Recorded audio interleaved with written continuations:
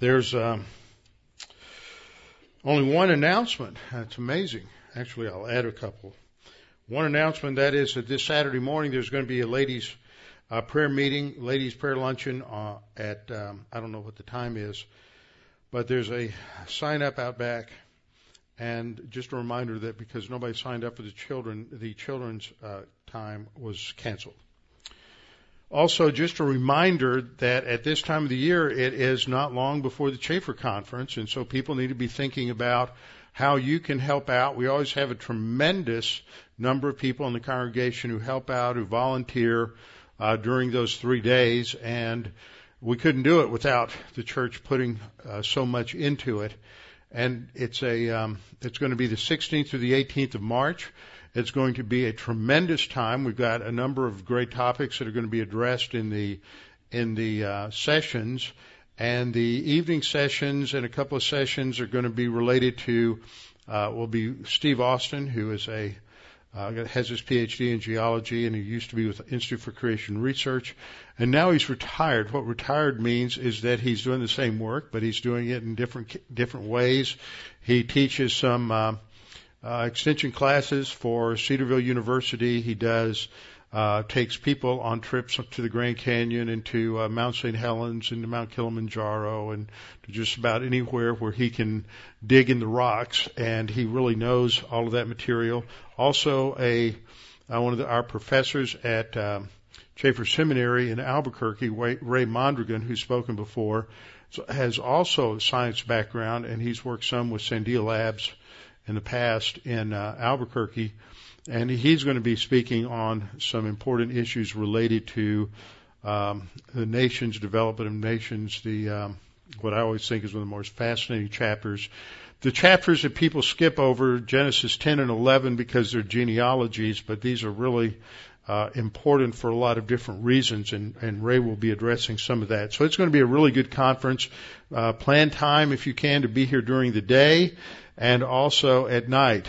And I'm already just about have the next year filled up, and that's going to be a really tremendous conference.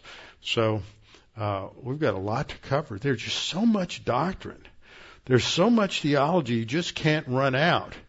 And it's exciting. And the more we think we are approaching reaching a certain goal or end game in terms of knowledge of the Word, then the more we realize that yes, we may reach another milestone, but there's billions and billions of miles to go. And the knowledge we'll get from the Lord, we'll never know everything the Lord knows because He's omniscient, and we never will be. Anyhow, how shall a young man cleanse his way? By taking heed thereto according to thy word. Thy word have I hid in my heart, that I might not sin against thee. Thy word is a lamp unto my feet and a light unto my path. Jesus prayed to the Father, sanctify them in truth. Thy word is truth. So before we open up the Word of God to study the truth of the Word of God this evening, let's bow our heads and we'll have a few moments of silent prayer to make sure that we are in right relationship with the Lord, and then I will open in prayer. Let's pray.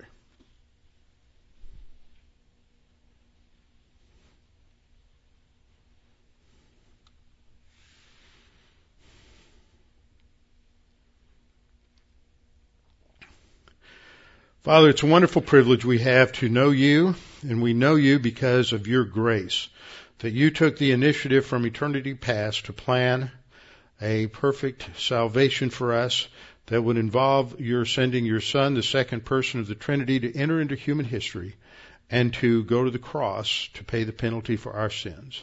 That is exceptional news, great news, that we can have eternal life. And that though we live in this horrible pit that's been corrupted by sin, we know that one day it will be redeemed and that we will be with you, and there will no longer be any sorrow or tears or pain or suffering, because all of these things will have passed away. But in the meantime, we are to learn about you and to learn how you provide for us and how you sustain us, to learn of your integrity, and we pray that we will not lose sight of that this is to be our primary mission, and we need not be distracted by the cares and the vicissitudes of life that we face every day. And we pray that we might keep our focus on you. In Christ's name, amen. Open your Bibles with me to 1 Samuel chapter 10. And we are continuing in this second section with Saul. Now, this is one of those fun passages that I like to study because it's one of those passages that if you are reading through your Bible and you're following the Bible challenge, I think, what'd you say, Dick? You ought to be almost through with Genesis? If you're following Ray Mondragon's Exodus 10. You're not quite here, but you're going to run into a few things here and there, even in Exodus, where it may cause your eyebrow to go up just a little bit, and you wonder, what in the world does that mean? Well, this is one of those passages when you hit it, you really wonder, what in the world does that mean? Because it just seems to not fit with certain other things that you know about prophets and prophecy. And so it's important for you to be aware of that. So, we'll get into this. It's that episode with Saul among the prophets. And there's a similar situation in 1 Samuel chapter 19. So in the first 7 chapters, we have Samuel. Samuel is the focal point. Then we see Saul from chapter 8 to 15. The rise of Saul, and we're just at the beginning of that in chapter 10. And then we see his decline in chapters 16 to 31, as we also see the rise of David at that same time.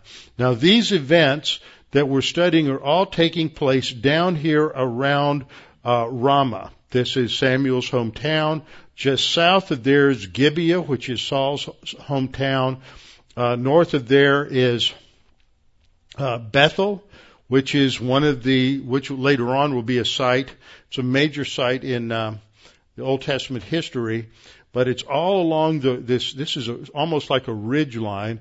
And in fact, the major highway in Israel today goes right up this route, past Bethel, Shiloh, all the way up to Shechem and further north. But just to familiarize yourself a little bit with what is going on here, and that's the background. This is where Saul has been led by the Lord, working behind the scenes, not overtly.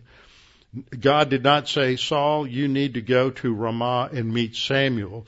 But God worked providentially in the background through various circumstances. The she-asses that were owned by Saul's father were wandered off. So Saul was sent on a mission to find them, and he couldn't find them no matter what he was doing. And God was using that to bring him into Ramah. And in the previous lesson in chapter 9, we saw how God, through his servant, Saul was ready to go home, but through his servant who knew that Samuel lived in the area, suggested that they seek him out as a man of God that might be able to give them some guidance. And the fact that Saul is ignorant of Samuel's presence in Ramah, when Samuel's the most significant leader in Israel at the time, is the first foreshadowing of the fact that Saul is spiritually uninterested and he is spiritually ignorant and dense. And that's going to play out in a couple of different ways as we go through the passage. Now, in terms of the structure, what we've looked at the beginning is that the Lord is selecting and anointing Saul to be king over Israel. This is the first part of this subdivision between chapter 9 and chapter 15. So in this first subsection, the Lord is selecting, identifying for Samuel who the one will be who will be the first divinely appointed ruler of Israel. So last time we looked at verses 1 through 27, and now this time in verses 1 through 16, we'll see how the Lord directs Samuel to anoint Saul, and then confirms that appointment through the changes to Saul and how Saul will fall in with this group of prophets. And this is really an odd situation. And a lot of things are sort of come out as we study this and think about what happens here. I want to pick up with the last verse of chapter 9. If you recall, as we finished up the chapter, they had spent the night. They rose up early, verse 26, in Ramah. And at the dawning of the day, Samuel went to call Saul, and he is sleeping on the top of the house. This would have been the coolest place to sleep. Often in the warm periods of the year, heat rises, so the upper room in a house would be a warm place to sleep. The upper room was usually a guest room. And often in the summer, they would sleep up on the roof. I remember when I was a little boy, my grandmother had a lake house up on a lake just outside of Gonzales, Texas. And back in those days, this house was probably built back in the 30s.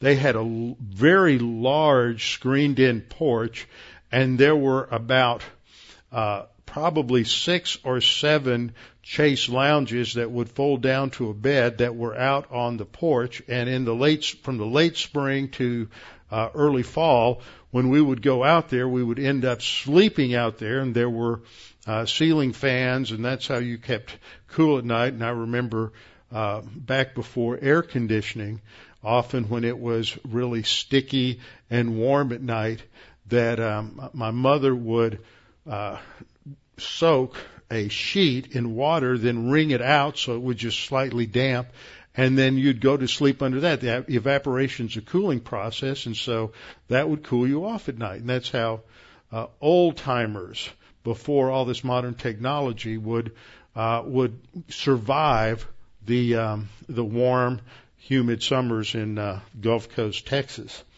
So they were sleeping up Saul was sleeping up on the roof, and Samuel calls him to come down and wake up, and they left. And as they're going, we pick up in verse 27, as they were going down to the outskirts of the city, Samuel said, "Tell the servant to go on ahead of us." So that's going to leave Samuel and Saul alone. And the servant goes on ahead, and he says, Samuel says to Saul, "But you stand here a while, that I may announce to you the word of God." And in the first verse then, we read, "Then Samuel took a flask of oil and poured it on his head and kissed him and said, 'Is it not because the Lord has anointed you commander over his inheritance?'" A couple of things we need to observe here. When Samuel, after the servant goes on ahead, Samuel says to Saul that he has something to tell him. He says, "You stand here a while that I may announce to you the word of God. And this is the Hebrew word Shema. Shema is the basic verb in the kal stem, which is the basic stem of any verb, means to hear or to listen.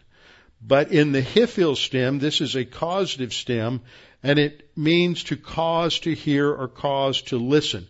So what Samuel is saying, I want to cause you to listen to this. So I want to give you a message. And this is an important word here, because as we get down into the core of this section, and we're talking about Saul, and he runs into these prophets, and they're singing, and it says that Saul prophesies among the prophets. And our frame of reference when we read this is that prophecy is announcing the word of God. We think from our background that prophecy is an individual who's been gifted by God who is going to speak as God's spokesperson to the people. Now, if you come to the Word of God from some backgrounds, and many who are from liberal background, who don't necessarily have a trust in the inerrancy and infallibility of God's Word, and many who have been influenced by subjective mysticism, miss this, because they're immediately reading something into the text that isn't there. But we'll get there in a minute. But this shows us that the role of the prophet was not mystical. It's not ecstatic. Ecstasy has nothing whatsoever to do with how God reveals himself in any dispensation to his people. I heard one pastor one time make the comment that ecstasy would be normative in the millennial kingdom. Ecstasy isn't normative in any time because ecstasy is the modus operandi of paganism. It is subjectivism and mysticism, and it never characterized a biblical prophet. A biblical prophet is communicating information revealed to them by God to the audience God intends for them to give. And it doesn't change its meaning when you get into the millennial kingdom. I hate it when that happens. Computer downloads an update. I've been back from Kiev 5 days. On the way back, I changed the time zone on my laptop to Houston. But at 3 o'clock every afternoon, I get this message that it's time to shut down your computer because I have it set to shut down at 10 p.m., to automatically shut down 10 p.m. and come on at 7 a.m. And I get this message at 3 in the afternoon. I have no idea why. Every setting is set to Central Time Zone. There is a spirit working. If we anointed the computer with oil, though, it would probably just short it out. Anyhow, we get this mentality that somehow there's something that's, you almost want to play the theme of the Twilight Zone. That there's something weird going on and it's mystical. But if you start with the text of Scripture, you won't find that. When in the life of Samuel, in 7-8 chapters that we've gone through in Samuel's life, have we ever gotten a sense that Samuel functioning as a prophet is going into some kind of a trance state, an ecstatic state, that he's going into some kind of mystical, irrational state from God. God objectively spoke to Samuel. Remember when he's a little boy and he's in the temple, God speaks to him and he talks back to God in a rational, logical conversation. This isn't some sort of trance-like mysticism that you see, for example, among the Plains Indians at the time of the American West in the 19th century. I love reading. There was a great book that came out a couple of years ago. The name escapes me right now. Somebody will remind me in a minute. That dealt with the Comanches. Empire of the Summer Moon. Great book. Tremendous book. And it was all about the Comanches and the wars against the settlers in Texas, and specifically focused on their great war chief, Quanah Parker. And it so happened that the very first person that I worked for after I got out of college, when I was teaching in Channelview, I was running an in-school suspension class, and it was under the authority of the counseling department. And I had this short, round, red-headed Irishman named Gene O'Quinn, who was my boss. Except Gene took after his father. His mother was the youngest daughter of Quanah Parker. And he was an interesting guy, and he had all these pictures of his grandfather in the office. And he said, all these pictures were taken the same day. All the war chiefs, all the chiefs in the tribe had been sitting around in the peyote tent, chewing on the peyote button. And the chief, which was Quanah, would be the first one to get it, and he could chew it, and he would get the most of the hallucinogenic drug. And then he would give it to the next guy, and it would go all the way down the totem pole to the lowest guy in the hierarchy. And he says if you look closely at those pictures, you'll see that he's just as spaced out and as high as he could be. And you can see that glazed look in his eye. That's mysticism. That's going into an altered state of consciousness in order to somehow get in touch with the divine, get in touch with God, or whatever it is you want to call it. And that's what they did. But that's paganism. That's not biblical. That's not what biblical prophets did. And so this shows us, as an example of what I'll say when we get down to that section of the passage, this shows us how Samuel's methodology.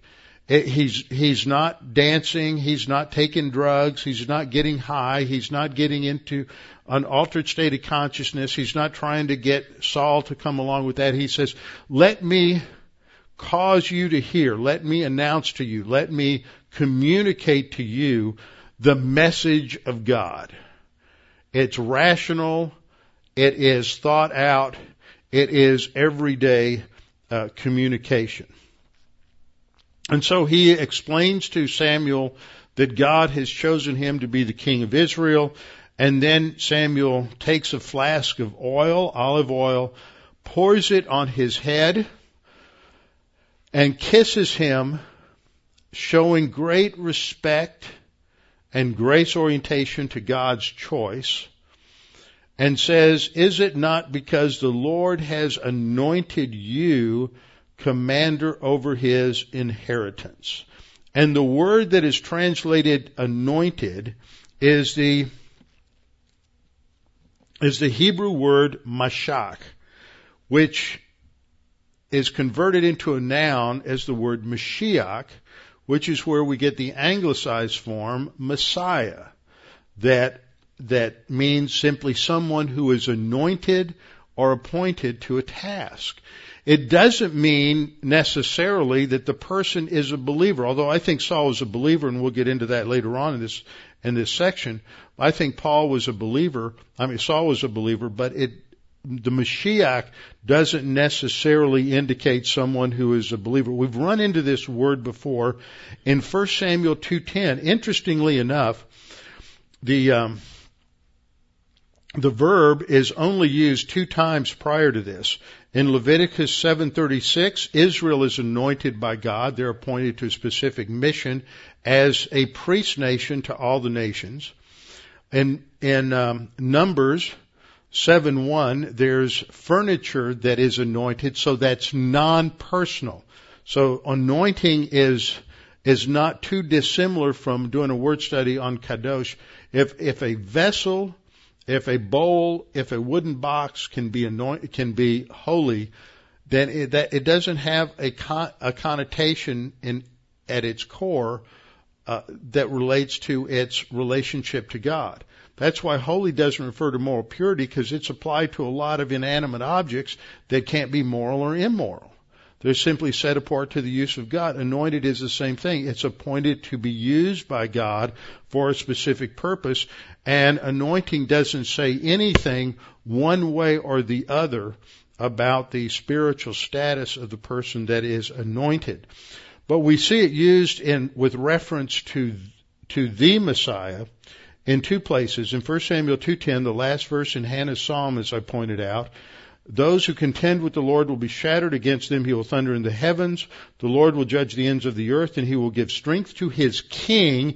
And that's in parallelism to the phrase, he will exalt the horn of his anointed, where through divine inspiration and through her own meditation on Scripture, Hannah has connected the dots between the birth of Samuel and the ultimate arrival of God's Messiah King. In 1 Samuel 2:35, at the end of that chapter, when an unnamed prophet came to Eli, this unnamed prophet announces God's will, God's statement that I will raise up for myself a faithful priest, that would be Samuel, who will do according to what is in my heart and in my soul, and I will build him an enduring house, and he will walk before my anointed always. Again, this is a reference to the Messiah King. These subtle allusions in 1 Samuel 2. Now, a verse where this word Mashiach is used and applied to a non-Jew in the Old Testament is Cyrus. And I've heard some people say, well, because he's stated as God's anointed, that Cyrus must have been saved. Well, he might have been saved, but not on the basis of this verse.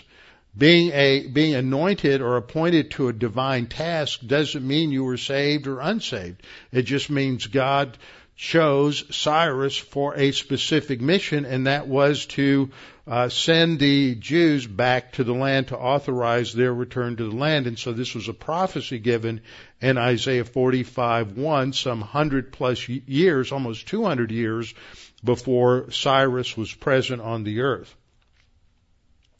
Now, Samuel, after anointing Saul, which shows that he is appointed to a specific task, and that is to rule Israel, Samuel then gives him specific instructions. Now, why does he give these instructions?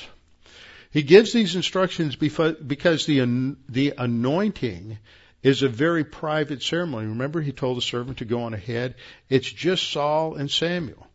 And a principle that I've been trying to drill into y'all all the way through this, because it shows the errors of mysticism, is that God does not speak in private without giving an objective, public validation of what he does in private. This happened with Saul of Tarsus on the road to Damascus, that this is a private experience where the Lord Jesus Christ speaks to Saul of Tarsus, and Saul becomes a believer. But it's confirmed because God says, you go into Damascus and you're going to meet a guy named Ananias, and he is going to restore your sight. So there's objective validation and verification of something that otherwise could have been simply a subjective psychological experience. And trust me, the critics of Christianity come along all the time and say that that's all it was that Paul had a subjective psychological experience due to his guilt complex from having murdered so many Christians. But that denies the rest of the evidence in the text. So what happens now in 1 Samuel chapter 10 is God through Samuel gives him instruction so that there will be objective evidence validating the private act of anointing, showing that to the nation that Saul is indeed God's choice to rule the nation. So he says, when you've departed from me today, you'll find 2 men by Rachel's tomb in the territory of Benjamin at Zelzah. This was just down the road from Ramah.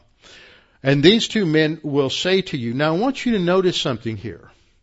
When we talk about biblical prophecy, this isn't about the kind of prophecy you go to when you see the house where it says, spiritual reader, spiritual advisor, tarot card reader, palm reader, and you go in and you get somebody who's very intuitive and makes several guesses and reads your body language and makes certain guesses and make you think that they've really figured out what's going on in your life, and the gullible and the easily duped just are convinced that this person is able to tell their future. But those situations are always couched in very general type terms. Unlike biblical prophecy, which is very precise. In fact, there are, like the passage we saw just a minute ago in Isaiah 45:1, almost 200 years prior to the arrival of Cyrus on the historical scene, he is identified by name by Isaiah the prophet. We have the same kind of thing happening in 1 Kings, where Abijah, it's not Abijah, where this unnamed prophet comes up to Jeroboam and says that as Jeroboam is sacrificing to a false god, as he's setting up these false altars at Bethel and at Dan, and this unnamed prophet says that a king named Josiah will come and he will destroy this altar. And that's, again, it's not for another 200 plus years. And Josiah comes. So there's a specificity in biblical prophecy that goes beyond people like Nostradamus and all these other quacks that people go to and say, well, see, there's other people who make prophecy. Not like the Bible. And so Samuel says there are going to be 2 men, not 3 men, not 1 man, not a man and a woman, 2 men by Rachel's tomb, So that's how you can identify them. And they will tell you that the donkeys are okay. Those she-asses are just fine, and you don't need to worry about them anymore. Your father's not worried about them anymore. They've been taken back, and everything's fine, so that you can go on about God's mission without worrying about your other task. Verse 3, he says, then you shall go on forward from there and come to the terebinth tree of Tavor. Now, let me see if I can go back to our map real quickly. Tavor is up here just north of Jezreel. Mount Tabor would be just at the edge of this particular map. So if that's where he's going, to Mount Tabor, now there's some discussion that maybe there's another village named Tabor down here. By the way, that's the name of the assault rifle that the Israeli army uses, the Tavor. It's spelled Tabor, but the way you pronounce it is Tavor. The B is pronounced like a V. And so it's probably a village that's nearby. I don't think that he would have been going as far north as Mount Tabor. So you'll come to the terebinth tree of Tabor. Then there are 3 men going up to God at Bethel. See, Bethel is very close, so this would be the village that's there. 3 men of God going up to God at Bethel will meet you, one carrying 3 young goats, not 2, not 1, not an old one, not a ewe, 3 young goats. Another carrying 3 loaves of bread, not 2, not 3, not 4. And another carrying a skin of wine, not 2. See the specificity. This relates to doctrines of bibliology, inerrancy, infallibility, the specificity of prophet. Because if Samuel was wrong in any detail, it's the death penalty. He doesn't get a chance to say, oops, I just kind of misread the leaves. One got under the cup a little too far, and I said 3, and it should have been 4. He's right on the target, because according to Deuteronomy 13 and 18, if he's wrong, it's a death penalty. Now, Samuel goes on to say, they will greet you and give you 2 loaves of bread, which you shall receive from their hands. So they'll keep 1 for themselves, give you 2. And after that you shall come to the hill of God where the Philistine garrison is. And it will happen when you come there to the city that you will meet a group of prophets coming down from the high place with a stringed instrument, a tambourine, a flute, and a harp before them, and they will be prophesying. So you have a small orchestra, a small ensemble that has been up at this high place, and that they have been worshiping God. But see, what happens is we've got a view of prophecy that fits what Samuel said to Saul back in verse 27 and verse 1. That doesn't fit this. What does it mean that Saul is going to be prophesying with them? And then later it will become proverbial that Saul is going to be numbered among the prophets. In verse 6 we read, so we skip ahead, then the Spirit of the Lord will come upon you. I want you to notice it's not in you. The prepositions here in the Hebrew are very important. The Spirit of the Lord is going to come upon you. This is from an external viewpoint. The Spirit of the Lord will come upon you, and you will prophesy with them and be turned into another man. And let it be, when these signs come to you, that you do as the occasion demands, for God is with you. Now, if you look at this from the vantage point of your background and the vantage point of our culture, then it looks like this is some kind of subjective, ecstatic experience. That this fits a pattern that we would see that is similar but different, that we among pagan prophets and priests. In fact, this is basically the contention of a number of liberal theologians that interpret this. And this liberal scholarship has influenced a number of evangelicals. And I've never really heard anybody else teach on this. And I was fortunate enough to have had a professor in seminary recommend an article in class one time that caught my attention by Leon Wood. Leon Wood was a very well-known Baptist Bible teacher. I think he taught at Grand Rapids Baptist Seminary, wrote a commentary on Judges, wrote a commentary on Daniel. I think he died in the 70s. But he was a very good thinker in terms of Old Testament studies. And he wrote an article in the Journal of the Evangelical Theological Society called Ecstasy and Israel's Early Prophets. And it wasn't a very long article, but he was so clear in his analysis of what was going on in Israel, making the case that what was going on in Israel among the prophets was not to be compared with the ecstatic operations of the prophets of the pagan religions. So let's just start with a couple of definitions so we understand what ecstasy is. First of all, I'm going to give you Leon Wood's definition, where he says, starts off, he's talking about the different ways in which these prophets are described and analyzed. As one is by ecstatic frenzy. In ecstatic frenzy, the subject seeks to withdraw his mind from conscious participation in the world so that it may be open to the reception of the divine word.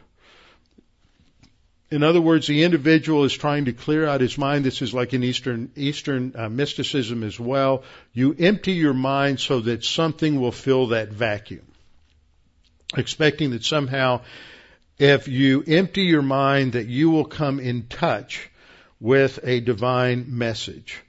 But to achieve that ecstatic state, poisonous gas may be employed. Now, there's a very famous place in Greece that where the priestess would sit over this hole, and the gases would come up, and she would go into this altered state of consciousness. And as a result of that, she would actually speak in glossolalic, in ecstatic utterance. And this kind of thing had entered into the Greek culture by way of Asia Minor. In Asia Minor, you had the mystery religions, you had Cybele Attis cult, you had the Dionysian cult, and as a result of that, this spread westward into Greece, and it spread southward into what we would say now is Syria, but this was also sort of a northern Canaanite type of culture. It influenced the Phoenicians, the Baal worship, all the fertility cults were influenced by this, and it also spread somewhat eastward. And this was the idea that poisonous gas might be employed, or a rhythmic dance. This would also happen in the Dionysian religion. The Maenads that were involved would dance, and they would drink wine because they're worshiping the god of wine. And so they would use wine to get into this altered state of consciousness. That's why you have to understand that background to catch what Paul is talking about in Ephesians 5:18. When he says, don't be drunk with wine, he's not saying don't be influenced. He's not talking about being drunk. That's how most people with no understanding of the background interpret that, which is understandable. But see, wine was being used in the worship of Dionysius in Ephesus as well as over in Greece as a way of getting into this ecstatic trance so that the God could enter into your body and could speak through you in ecstatic gibberish. And that was thought of to be the voice of God. As you can understand, this is a background for understanding the confusion that occurred in Corinth over speaking in tongues. So it was through dancing, it was through narcotics, and the individual would lose all rational contact with the world and have this so-called rapport with the spirit realm. So now I'm going to take you from Leon Wood's definition to give you another definition which is very similar to that, which is found in the Baker Encyclopedia of the Bible. In the Baker Encyclopedia of the Bible, we read this definition. The ecstatic prophet achieves a trance-like state by self-induced means. The most common devices used to achieve a state of ecstasy were musical instruments, such as the harp, tambourine, flute, and lyre. And then they cite this passage. See, what they've done is they've gone to this view that they've assumed that what's happening in the Bible is the same thing that was happening in these other cultures. And then they go on to say, among the prophets of Baal, self-flagellation was another means of inducing ecstasy. Now let me read what they say next. I didn't want to put all this up there on the screen. The kind of prophetic ecstasy was usually practiced by groups of prophets, 1 Samuel 10:5. And such ecstasy was contagious. See, that's how they're going to explain what happens to Saul. It's contagious. And when Saul met a band of such prophets, the Spirit of God came upon him, and he too began to prophesy, a phenomenon which occurred repeatedly to various messengers sent by Saul on a later occasion, 1 Samuel 19:20-22. Then Saul also prophesied, and his ecstatic behavior, described in 1 Samuel 19:24, is then described. And they go on. Now what's going on here? What we see is you have to ask the chicken and the egg question. If you believe the Bible, what came first, the chicken or the egg? The chicken. You asked another question. What came first, biblically revealed religion or these world religions of the ancient world? Which came first? The biblical truth came first. Even if the Bible isn't written until 1400 BC, what Moses is writing down in 1400 BC isn't something that evolved from polytheism through from animism and spiritism to polytheism and eventually to monotheism. Now all of a sudden Moses has this great new insight. That's what I was taught in Western civilization many years ago in college, and that's what's still taught. That is the world's view of the evolution of world religions. It doesn't believe that the Bible is an objective historical revelation of God who created the heavens, the earth, and the seas and all that is in them to man. It is man's recording of his religious experiences. That's liberalism. And this dominates liberal scholarship. Their starting point is an anti-supernatural bias. And so for them, when they look at history, they see that in the area of modern Turkey or Asia Minor in the period from 2000 to 1000 BC, that this kind of mystical trance-like behavior developed, and it influenced the Greeks, influenced the Canaanites and Phoenicians and Syrians to the south, and it enters into Israel's history at that point, so that Israel develops these prophets that really are following the MO, the modus operandi of the pagans. And so they're seeing that there's no difference. See, the Jewish prophets aren't any different from the other prophets. They just have a higher moral standard as a result of the Mosaic Law.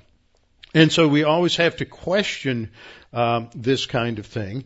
And this is their basic viewpoint. And Leon Wood has a quote here from an article called Prophecy in a book called Record and Revelation by an Old Testament scholar of a previous generation. This book was published in 1938. And this is how they describe what's going on in 1 Samuel 10. These persons are pictured as moving through the land in rather wild bands, chanting in loud voices, and making ecstatic inquiry for people upon request. The people are thought to have accepted them as holy because they did conduct themselves in this manner, considering their ability to achieve the ecstatic state as a badge of their authority. This is just charismania transported back into the ancient world. And it often went along with the fertility religions. Now, fertility religions was just the older, antiquated form of prosperity theology. It's like, how do you want to be healthy and wealthy and prosperous in an agricultural environment? Well, you've got to go somehow placate the gods of fertility, which means you go emulate sexual acts in the temples of Baal and the Asherah in order to try to get them to get the point of making the crops fertile. Very primitive idea. Now, it's easy to see how this happens when our starting point is our own experience. Then when we read something like this in the Bible, we read our experience back into what we read in the Bible. And so if you have seen something like this in other religions, then you just think, well, the Bible's just doing what these other people did. No, these other people represent a degenerate form of what was originally practiced in relationship to God. Another example of this that you'll see is the example of 2 Samuel 6:14, talking about David dancing before the Lord. In 2 Samuel 6:14 we read, "Then David danced before the Lord with all his might, and David was wearing a linen ephod." And then 2 verses later we read, "Now as the ark of the Lord came into the city of David, Michal, Saul's daughter, looking through a window and saw King David leaping and whirling before the Lord, and she despised him in her heart." Now, if you grew up in a post-Elvis Presley rock and roll world, which I think applies to everybody in this audience, then when you read this, your frame of reference is what you did at a sock hop or what you did at a dance or what you did just standing up at a rock concert in the 80s or the 90s, and you're just doing your own dancing and gyrating to the music without any regard to what anybody else is doing. You're just doing your own thing, purely a self-oriented form of dancing. There's no structure, there's no guidelines, there's no organization. That's our frame of reference. Now, if you saw the film with Richard Gere of King David, an image I wish I could get out of my head,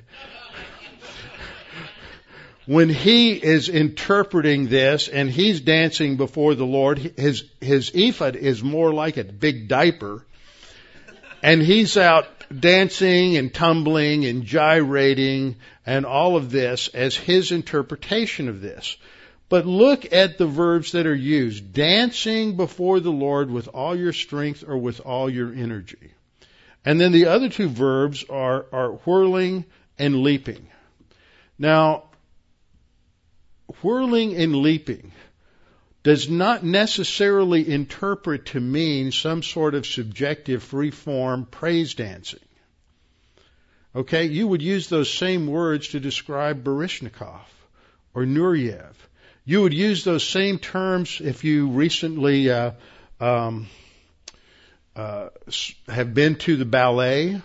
You could use those terms to describe any of the dance that is going on. And it's very structured and very disciplined and has an order to it. And in fact, even a lot of contemporary dance is also that way. It is very structured and organized and orderly. It is not just whimsical and random. But people will read this into the text. And this is a problem. We can't read our experiences into the text. This isn't how these cultures function. So what we have to do is look at the biblical evidence of prophets. How did prophets function?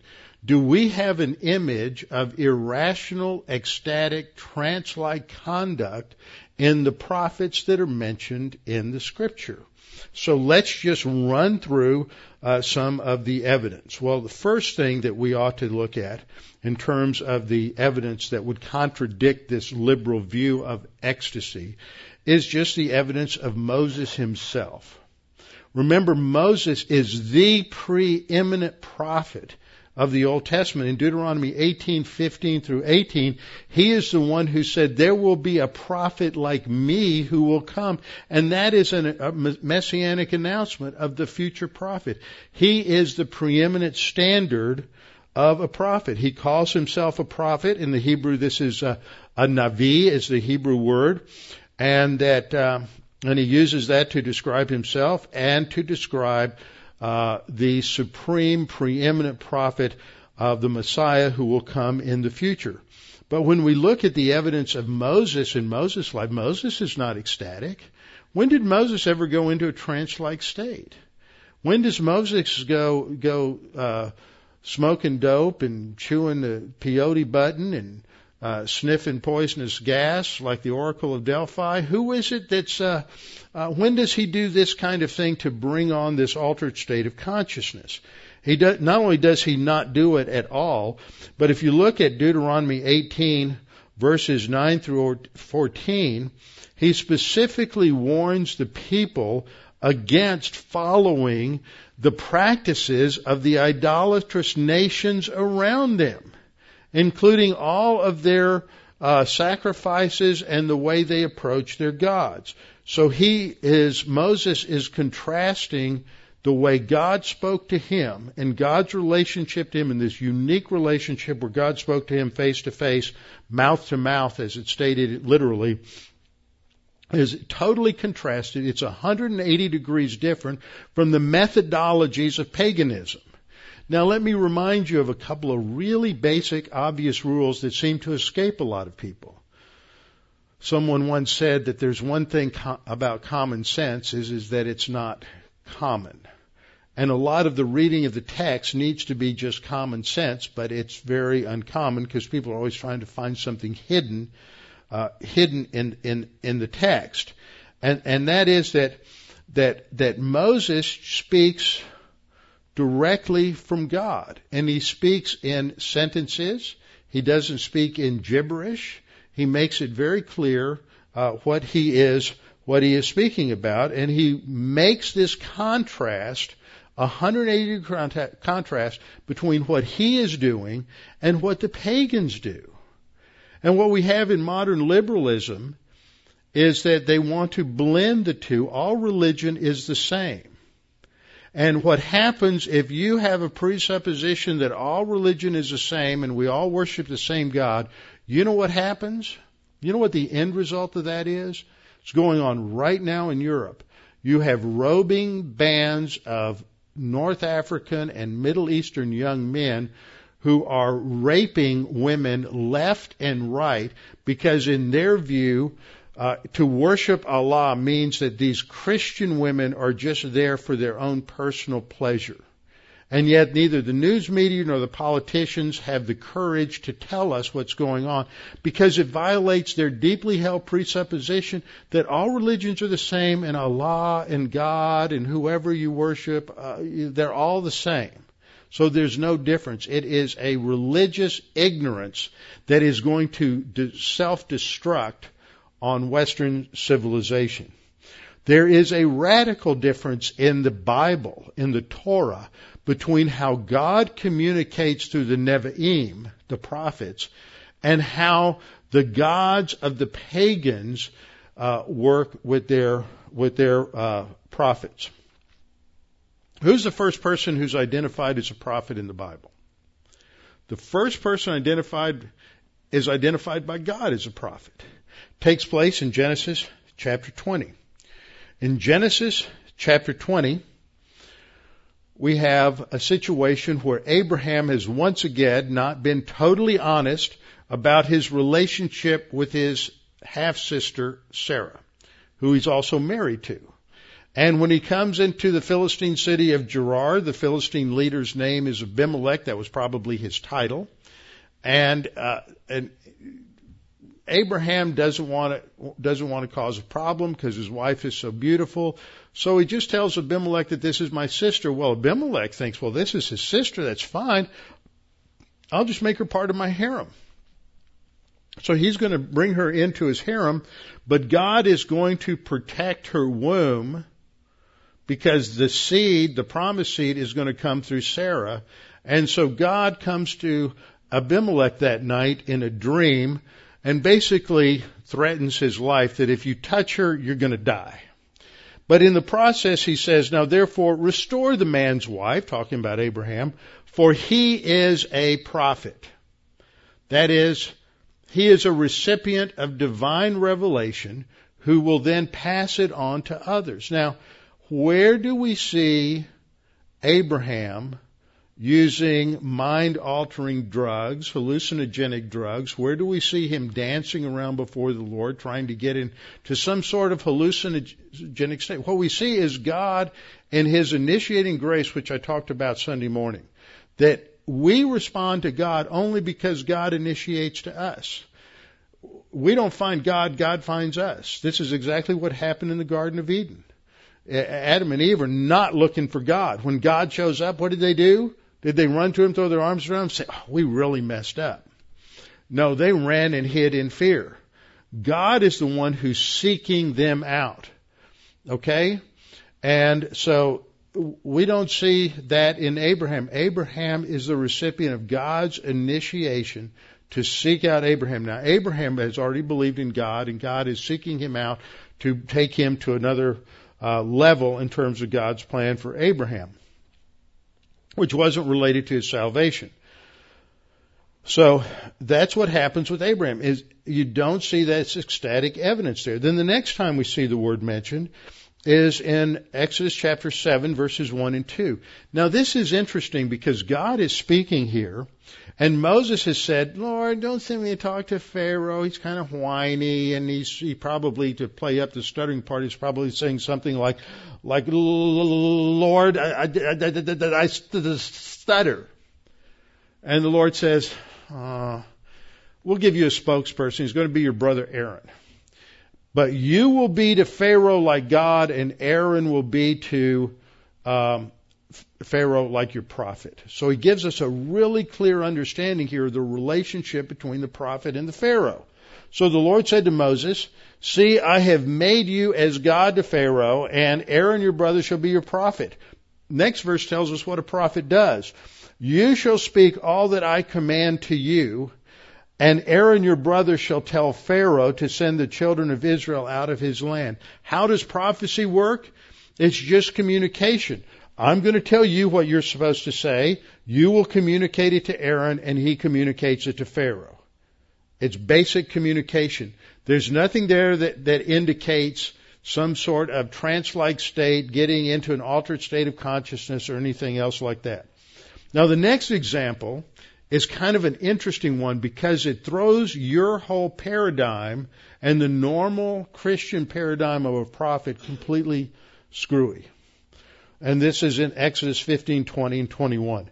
Miriam, Aaron's and Moses' sister, Miriam the prophetess, the sister of Aaron, took the timbrel in her hand, and the women went out after her with timbrels and with dances. Now this sounds more like 1 Samuel 10 than the other examples.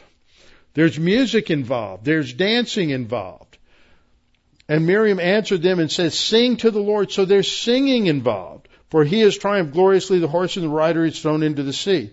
So this example of Miriam prophesying doesn't fit the other examples. But is this ecstatic or is it something else? Let's keep looking. Numbers chapter 11. Numbers chapter 11 is one of the three passages that the pro-ecstatic crowd goes to support their position. Numbers 11, 1 Samuel 10, 1 Samuel 19. And so, because certainly Deuteronomy 18 doesn't fit their scenario, neither do the other passages. So this is a simple situation related to the 70 elders that Moses identifies, that God gives him guidance in order to appoint them so that they will help to lead the nation.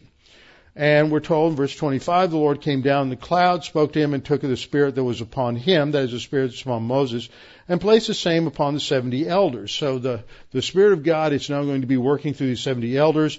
And it happened when the Spirit rested upon them that they prophesied, although they never did so again. So it's evidence what they do, whatever that was, we'll figure it out in a little bit, has to do with authenticating their new position of authority and leadership and the fact that it is the result of the ministry of God the Holy Spirit. Now there were 2 men of these 70 that didn't make roll call. When it came time to form up, they were still sleeping in, and so they're back in the camp. 2 men had remained in the camp. The name of one was Eldad, and the name of the other Medad, and the Spirit rested upon them. Now they were among those listed, but who had not gone out to the tabernacle, yet they prophesied in the camp. Whatever that is, they're doing it back in the camp. And they kept doing it. A young man ran and told Moses and said, wait a minute, Eldad and Medad didn't show up, but they're back in the camp and they're prophesying. And this guy thinks it's a problem because he says this could lead to a problem with your authority and insurrection. Now, this didn't, but insurrection's coming in the next couple of chapters in Numbers. So this young man is Joshua the son of Nun.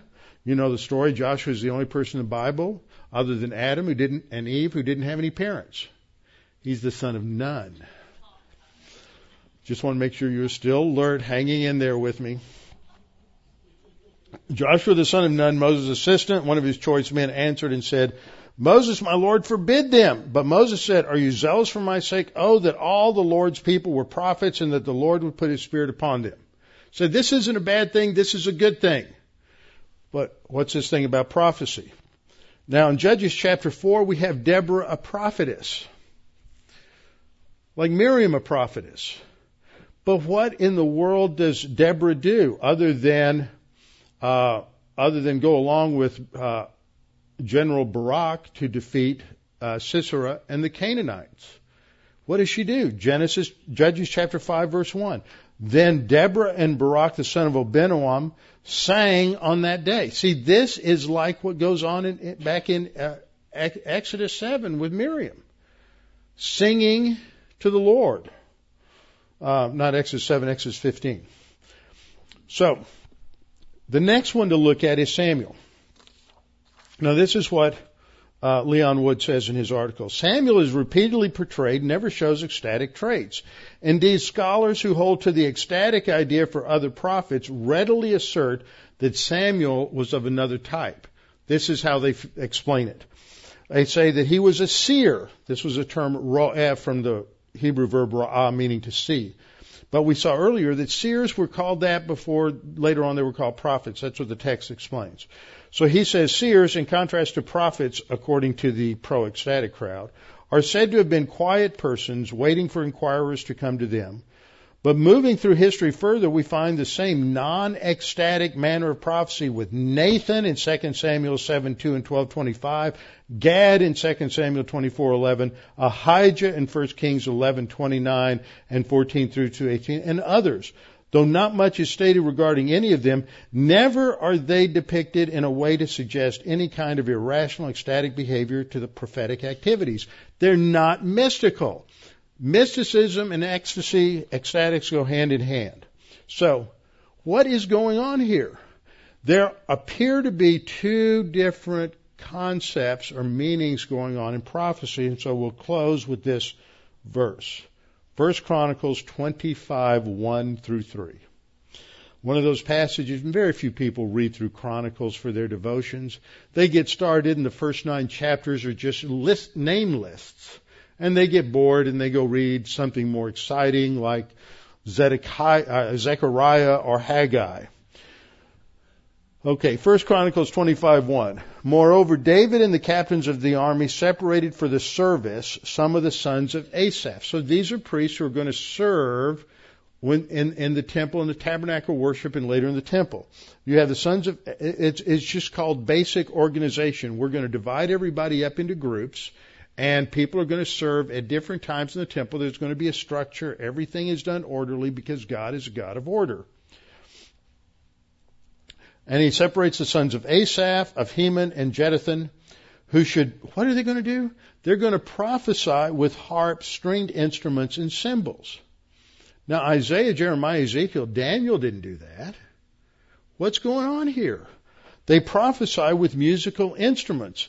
through an orchestra. This isn't some sort of ecstatic rambling. Somebody's playing, just going out there and doing a little impromptu musical reflection. They had a very well-structured orchestra, and they're just listing some of the various instruments in the orchestra. They were skilled men performing their service. And then we read in verse 2 of the sons of Asaph, Zakur, Joseph, Nethaniah, Asherelah. The sons of Asaph were under the direction of Asaph, who prophesied according to the order of the king. This is not extemporaneous. This is planned according to the order of the king. Of Jeduthun, the sons of Jeduthun, and then lists all of them. 6 under the direction of their father Jeduthun, who prophesied with a harp. Now this is where we get the meaning of the word prophecy. To give thanks and to praise to the Lord. See, prophecy isn't limited to communicating God's objective word of condemnation or judgment to Israel, but it is also related to giving thanks and praise to God. So now when we look at 1 Samuel 10, we can read it with understanding. There's a group of prophets coming down from the high place. They have their musical instruments with them, and they were prophesying, i.e., they were giving thanks and praise to God. They were singing hymns to God, the psalms to God. And then the Spirit of the Lord will come upon you, Samuel said to Saul in verse 6, and you will prophesy with him. You will start singing the psalms with them. You will be a part of their worship to the Lord. And let it be when these signs come to you that you do as the occasion demands, that God is with you. And then it goes on from there. And this is what happens in 1 Samuel 19. It's not some sort of mystical trance where suddenly they just start speaking in tongues or some kind of ecstatic revelation. They are expressing thanks to God and worshiping Him on the basis of the revealed truth that they have. That is what it means to prophesy. And that's what's going on with Miriam. Miriam the prophetess isn't a prophet in the sense of Isaiah, Jeremiah, Ezekiel, Daniel, Haggai, Zechariah, Amos, and all of the others. She is composing hymns of praise to God. That's what Deborah did, composing hymns to God that had deep, rich content and excellent music. Let's close in prayer. Father, thank you for the opportunity to study these things this evening and to help us to understand what your word says. That if we interpret Scripture in light of Scripture, we understand the uniqueness of God, of your word, and that this is not like any other religion, because you are not a God like any other God. You are the God who created the heavens and the earth and the seas and all that is in them, and you are the God who planned a perfect plan of salvation that would provide for the payment of the penalty of sin, that we might have eternal life simply by trusting in Jesus Christ as Savior, not by works, not by working ourselves up into some kind of revelatory situation, not by sniffing gas like the oracle at Delphi, but by just reading and understanding your word through the ministry of God the Holy Spirit, enlightening our souls to the truth and responding in faith alone. And we pray this in Christ's name. Amen.